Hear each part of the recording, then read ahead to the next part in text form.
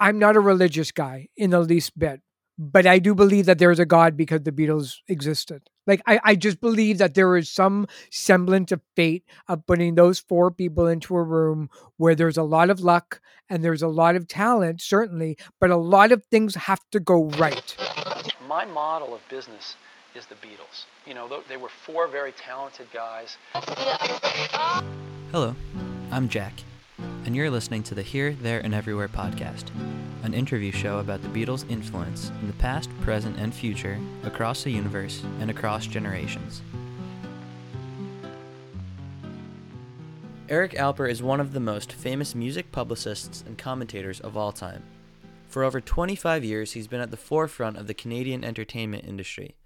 He's the host of the top-rated Sirius XM show, That Eric Alper, and has over 1 million followers across his social platforms. He was named a must-follow by Billboard and has been a 6-time nominee for Publicist of the Year during Canadian Music Week. Eric has represented clients such as Ringo Starr, Jerry Lee Lewis, Ray Charles, Barry Manilow, Bob Geldof, Pete Seeger, Jerry Garcia, Monty Python, Randy Bachman, Nickelback, Sinead O'Connor, Steve Miller, The Smashing Pumpkins, Duran Duran, Judy Collins, Ashanti, Joan Baez, Chris Christopherson, Snoop Dogg, Jay Dilla, The Allman Brothers, Ben E. King, Bruce Cockburn, The English Beat, Mobb Deep, Ghostface Killah, MF Doom, and hundreds more. So, I'd like to welcome on the show... This guy is the biggest bastard you'll ever want to meet. Here's Eric Alper. Hi, everybody. Hey, Eric, thanks so much for coming on. Oh, no problem, man. Happy to be here. I mean, it's pleasure's all mine, you know. Look, you're doing such good work on Twitter. It was like, I have to find out what you're all about. Speaking about doing good work on Twitter, you have almost 1 million followers. I know, it's bonkers. And I know like 3 people in real life. Yeah. You know what I mean? Like, you know, I think somebody once told my mom, like, you know, he's got like 500,000 followers on Twitter. And she said, is he running a cult?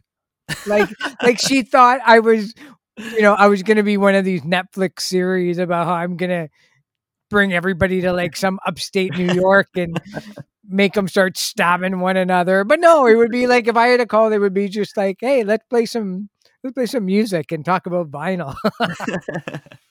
So Eric, can you walk me through how you first became obsessed with music, and how did you get your start on Twitter and get to know so many famous artists? Yeah.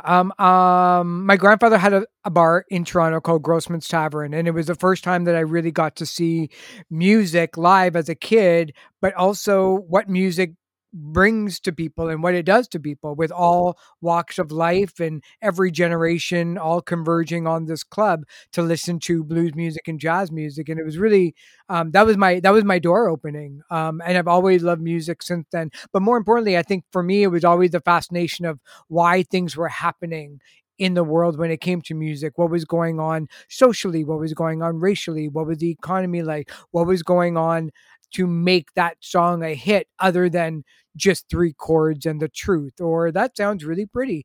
And when I got a subscription to Billboard magazine as a teenager, I loved reading about the people, the managers, the booking agents, the publicists, and I knew that that's what I wanted to do. And like everybody else, you know, no idea how to do it, you know, and went to university, worked for the campus newspaper and radio stations, got to meet a whole bunch of music publicists that pitched me on doing stories back then of the Stone Roses and the Charlatans, because it was the late 80s, early 90s.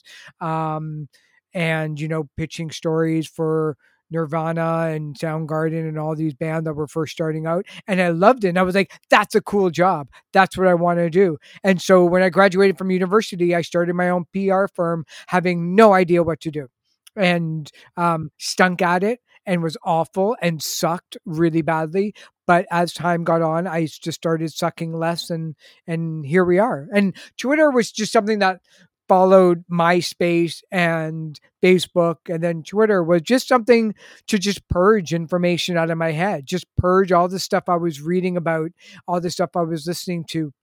And I post now the exact same way as what I do when I had 6 followers. I'm really here for my entertainment alone. Like when I post those silly, goofy questions on Twitter, it's really just so I can have a laugh reading everybody's answers too.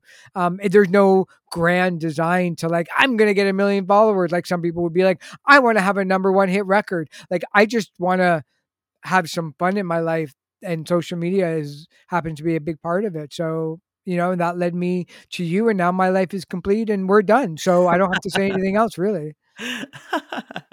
All right, Eric. Well, thanks for coming on. Yeah, thanks for coming on, man. Good to talk to you. I'll leave Twitter now. I'll close up shop, and I'll send in everybody on over to you. What was the first time that you heard the Beatles?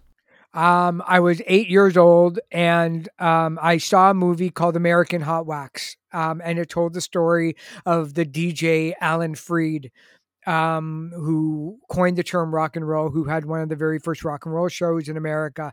And it was a fictional story. I guess it was kind of like what you would call a docudrama. And they had a whole bunch of characters.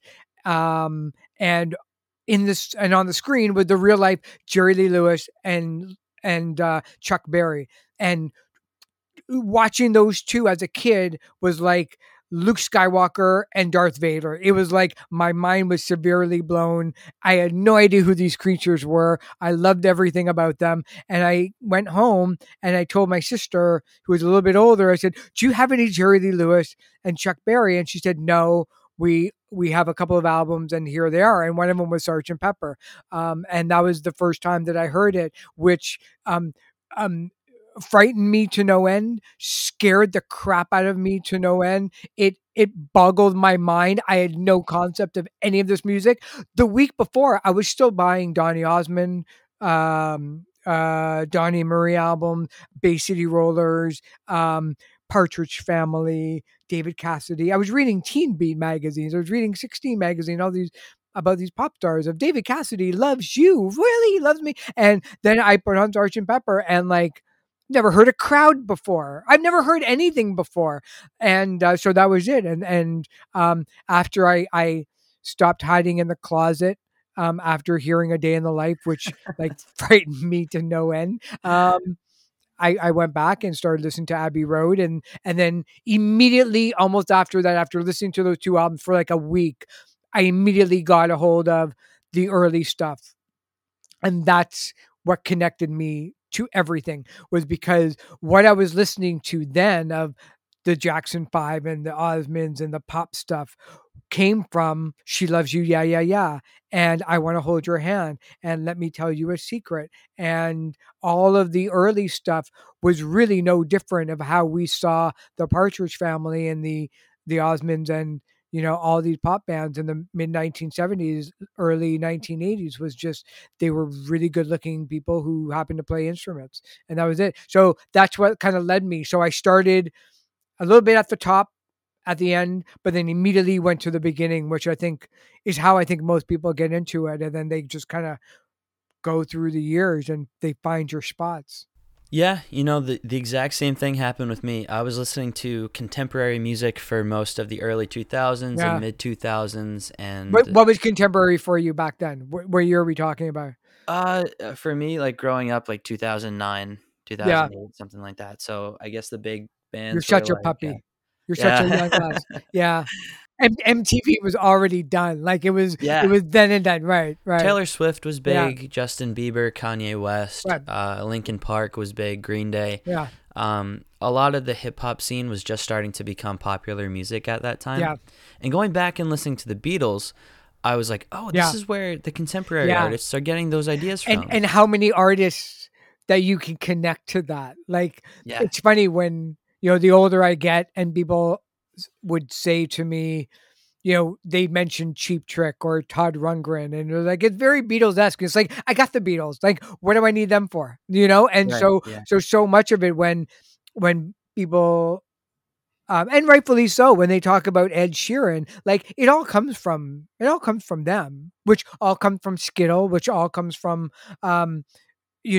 country music and blues music, and all the way down to like 1920s, like, the Tin Pan Alley and Broadway. And, you hear that in Paul McCartney's songs of like the songs of his father and the father. Nothing comes from like everything comes from something. Like nothing just Yeah. comes from out of midair, except for the songs that I write, which are so atrociously bad. It has no connection to anything in this planet.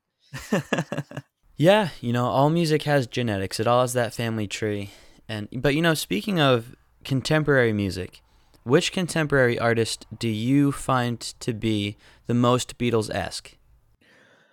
Um, Geez, there's so many. A lot of the stuff that I listen to, there's a radio station out of Seattle called KEXP, and I love them dearly. And there's also another one out of New York called WFUV, and WFUV plays a lot of Americana, folk root stuff, but they'll play Billie Eilish, but they'll also play a lot of Jayhawks. They'll play Wilco, but they'll also play Aretha Franklin. And KEXP plays a lot of like modern stuff. And one of the bands that instantly within like the first chorus was a band called Wet Leg, which are from the Isle of Wight. And it's made up of two women, and they have a song called Chassez l'Ange. And the first time I heard it, it was like, this is a pure, perfect pop song that I haven't heard from a group that probably didn't set out to write a pop song of verse, chorus, bridge, verse, chorus, fade out, but did it so masterfully for their first time out that I I would probably think that they might have been listening to a lot of Beatles stuff. Hmm. And so I'm gonna have to say Wet Leg. Okay. But also those two stations, it's everything. It's you look at BTS and that's the Beatles. You listen to, a little bit of Taylor Swift's Evermore album and her recent folk root stuff, that's Paul McCartney's first record. Like you listen to Beck's Sea Change, that's McCartney's first and second record. Um uh there's so many points to those four guys' career that you're bound to hit somebody that is influenced by somebody who has been influenced by somebody who has been influenced by them. Um, and so it all kind of connects somehow. Oh, I completely agree. Have the Beatles influenced your life in any way aside from just liking their music? Um, it certainly wanted to make me go to London, England more than any other place on the planet that I haven't gone to. Yeah, it's everything. It's not so much on the whole I believe in peace because of John Lennon. I just believe in peace because I just believe in peace. And Right. it's not so much that smoked marijuana because Paul McCartney did, but yes, I would imagine that the Beatles and Pink Floyd and the Stones and the Who and Janis and all those bands in the 60s that I listened to surely helped the way that I dress and um, want to continue to be. Look, I'm not a religious guy in the least bit.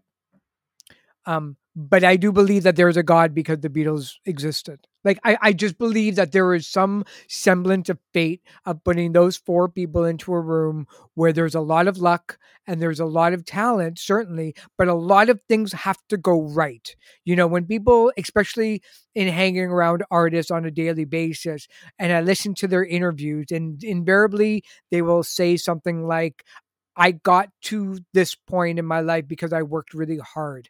And nobody denies that. But it's also a lot of luck and a lot of things and directions have to go into your way of things that you don't know about. If if if they don't go to that show, if they don't go to church, if Paul misses the bus that day, if, Stu doesn't die, if Ringo decides to say no, like so many things have had to happen for them to be together in the short period of time that they were. They never stunk. They never got through a fat Beatles period. They never went through a whole cocaine, everything I do is great period.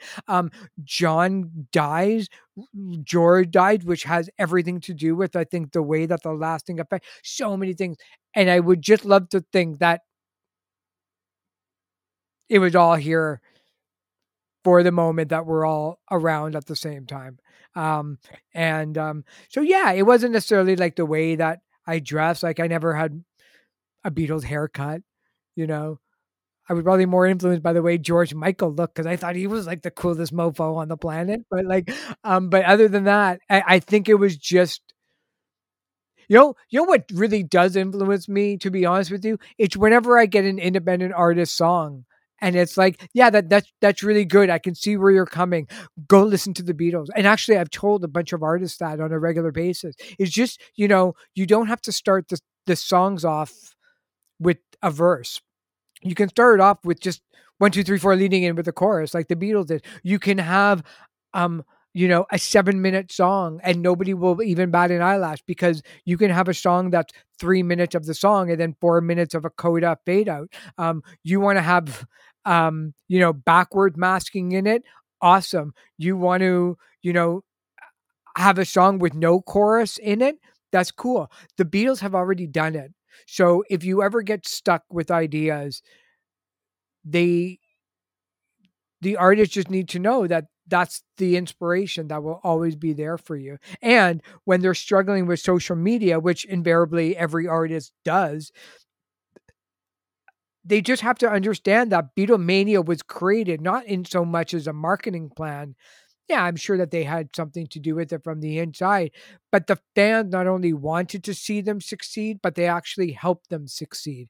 And I think that was one of the first times that the music industry got to see the fan as kind of like the fifth member of anything. That if you arm your fan base with tools of radio, of Beetle wigs, of buttons, of concert stuff. Like they will not only buy it, but they'll actually help spread the word about your band. And they're the biggest advertising that you can actually have. And it's something that I think marketers should look to as well and how they were able to do it, even though that they got ripped off and made like a half a cent on everything. Yeah, I know. It's like it's almost as if the fans were the social media back then for them. Yeah, and you couldn't buy it. Like, Yeah. I've heard stories, I know stories of like, when Frank Sinatra did a show and the manager ripped up $20 bills and gave really good looking women in New York half of it and said, "I want you to go to this concert and scream like your head off because I've got a couple of media people there. And then when you come out, I'll give you the other half of the 20." Like I've heard that, but that's manipulation. Manipulation, Right. I think, will only get you so far. In Right. the end of it, like the music has to hold up. And I think it's safe to say that the Beatles were able to do that quite well. Absolutely. Have you ever had any encounters with any of the Beatles? I did PR for Ringo Starr for a number of albums here in Canada from the Choose Love album. We ended up doing 5 albums together, 3 studio albums and 2 live albums. And they used to kick off the All-Star tour in Rama, Ontario, which is about an hour away from me. So we used to do the press conferences for the world at Rama the day before they kicked off the tour. So I got to spend quite a bit of time with Ringo and the rest of the All Star band, which was at the time Howard Jones and Richard Marx and Randy Bachman and Ian Hunter and Greg Page and guys from Mister and yeah, but Ringo, he's my God, he's Ringo. Like you, I don't know. Like I'm sure. Like I know. I know there are better people that have longer lasting relationship with them. But like to me, all I was thinking about is the same thing as when I got to hang out and work with somebody like a Sinead O'Connor or Bob Geldof. People that meant a lot to me was just like you're Ringo Starr. Like you're in the Beatles. Like there's only 4 of you, and like 2 of you Right. are left. At the time there were 3. But like I wanted to ask them so many questions, just so many questions I had. And I couldn't bring myself to ask a single one of them because I Really? had to be, well, because I think that there's a real fine line between getting the work done, which he needs. And I think every artist is like that, whether you're Paul McCartney or Ringo or George or John or anything. You have to do the work. You have to make sure that you're not being such a fanatic that you lose sight of that you've got a job to do. And that the media doesn't really care how much you love the Beatles. If you screw up, you screw up. So at the end of it all, it's about making sure that the media gets what they need. They get their interview time with him, that they get the releases, they get the bio and the photo, and they get a safe ride up there and all of that stuff. But I couldn't bring myself, because how do you even look somebody like that in the eye and say, is Paul really dead? Like, Right. I need you to tell me how all of that really went down. Like, I don't think Right. Paul McCartney is dead, but I do think that they might have had a little bit of fun, and I needed to know what that was, because I think that's Right. all just such a coincidence that boggles my mind. And I've talked to Beatles authors who have written amazing books on the Beatles about it, and they all think it's like, "Oh, it's a coincidence, Paul had, like, 5 different pairs of shoes at the time," and I'm like, "Yeah, but, Right. like, you don't think that, like, they were just playing into it?" But I think that's probably one of the greatest stories in music in the last 70 years is the whole Paul the Dead thing. I'm fascinated with Yeah. it. And there had been books upon books written about it. So I couldn't bear myself I couldn't bring myself to ask him that. But I did get to ask him about what his band is like now and the differences. So, we got to hang out for a little bit. I just didn't want to push my luck. Right. So if Paul and Ringo were to walk in the room right now, what would be the first question you ask them? Would it be the Paul's dead conspiracy? There One question. one question. Yeah. For Paul, um That's such a hard question. I'm sorry to put you on the Yeah. spot like You that. you you know, did you see that 1, 2, 3 documentary? Yes. Yeah. I thought that was so good because I think Rick Rubin asked a lot of questions that I would want to know about, just peppering him, no pun intended, but peppering him with stuff about the making of music and where it came from. How you go from having 1 or 2 chords to this. Like, I'm still blown away. And the Get Back documentary didn't really get into this a whole lot, and maybe because it wasn't the right album for it. But who thinks of, like, I want to create a song called Good Morning, and at the end of it, we're gonna have animal sound, but in the order of them either scaring or being able to consume the animal closest to them that they could eat whole. Who thinks of that? Like, Right. it would sit look, I would be the worst member of the Beatles, because it would be like, I have nothing to contribute to that. How do you go like, "Well, my idea is actually pretty good. I think that, we should write a love song." And then here somebody is like, "Let's have a whistle at the end of the album that only dogs can hear." Like, Right. or let's all, get 4 people, 3 people to play piano with 1 chord and turn it up so loudly that you hear the air conditioning. And my thing would be like, let's not put the name on the album cover. And meanwhile, Right. they're just like, let's spend $70,000 of today's dollars on creating cardboard cutouts of people that have influenced us. Like, they're just zipping on another planet, you know? Right. And so that Yeah. documentary was actually really, really good because it showed how he went from just the 1 or 2 ideas to let's do this backwards, because nobody had those Mhm. ideas.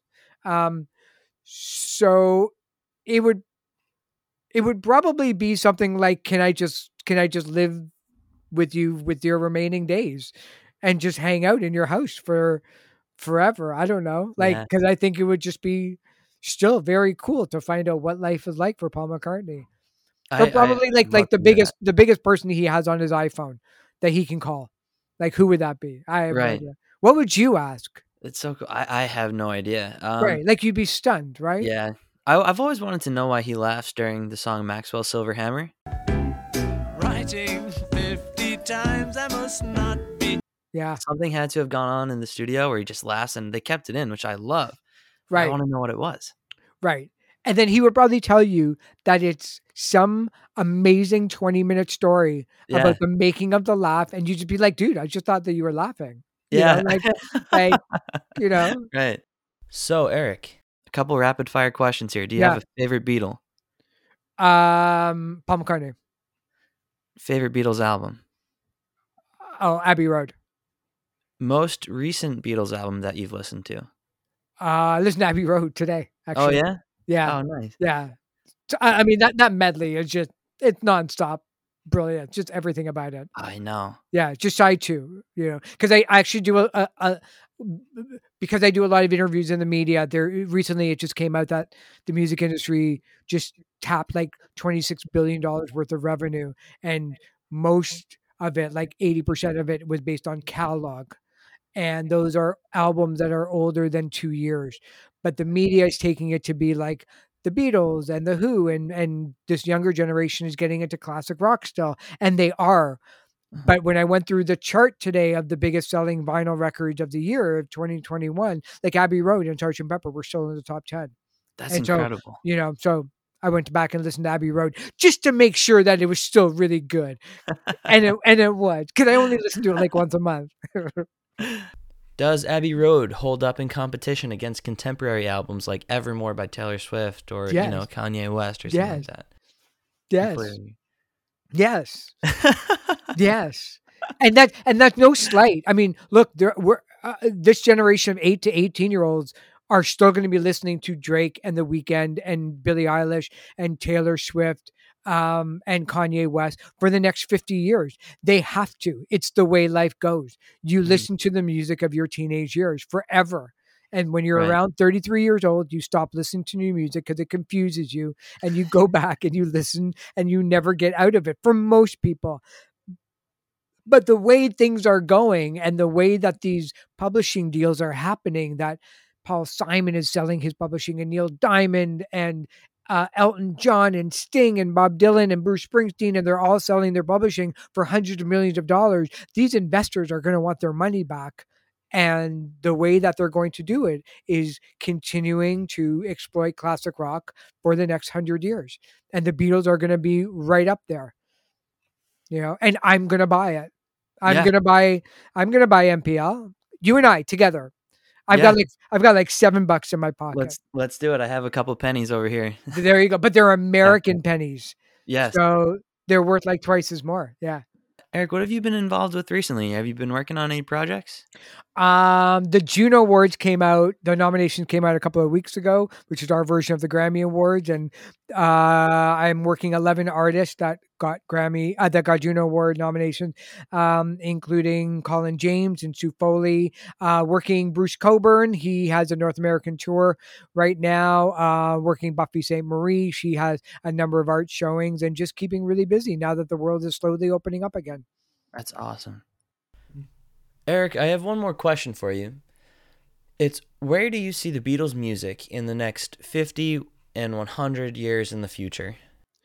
Oh, we'll still be listening to it. And your children, your great grandchildren will have a Beatles podcast, but it won't be a Beatles podcast. What it'll be is there will be a chip inside of our heads, and that your great grandchildren will think of somebody that they want to talk to and get the answer, and we'll all be able to listen and watch the answer through virtual reality and AI. It will never go away. It will never go away. Apple and EMI and Universal have done such an amazing job bringing the Beatles music to a whole new generation, where it was pretty dodgy in the 80s for them. Like it was not fun. Paul didn't put out a number of classic albums in a row, and before they kind of explode again on CD, they were only 10, 15 years away or back from breaking up. So sometimes you have to wait for that nostalgia period to hit. And then around the 90s, you had like Nirvana and Soundgarden and all the Pearl Jam and all these bands just bow to the power and the songwriting of Paul McCartney and John and Ringo and George, and that's, I think, when it really kicked up again for a whole new generation, like Bowie, of people that would never ever be seen with the Beatles album. Suddenly it was cool to like them. Cool. Eric, thank you so much for coming on the podcast. Thanks for having me, man. That was great. This has been great. This is here, there, and everywhere, and you certainly are. Thanks, man.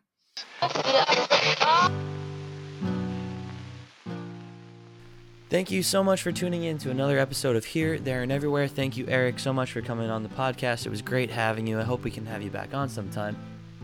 Please rate the show and leave a review wherever you get your podcasts. Follow us on Twitter at BeatlesEarth. Follow us on Instagram at BeatlesEarth. We're here with a new episode every Wednesday with a new guest exploring how the Beatles have influenced more than just music.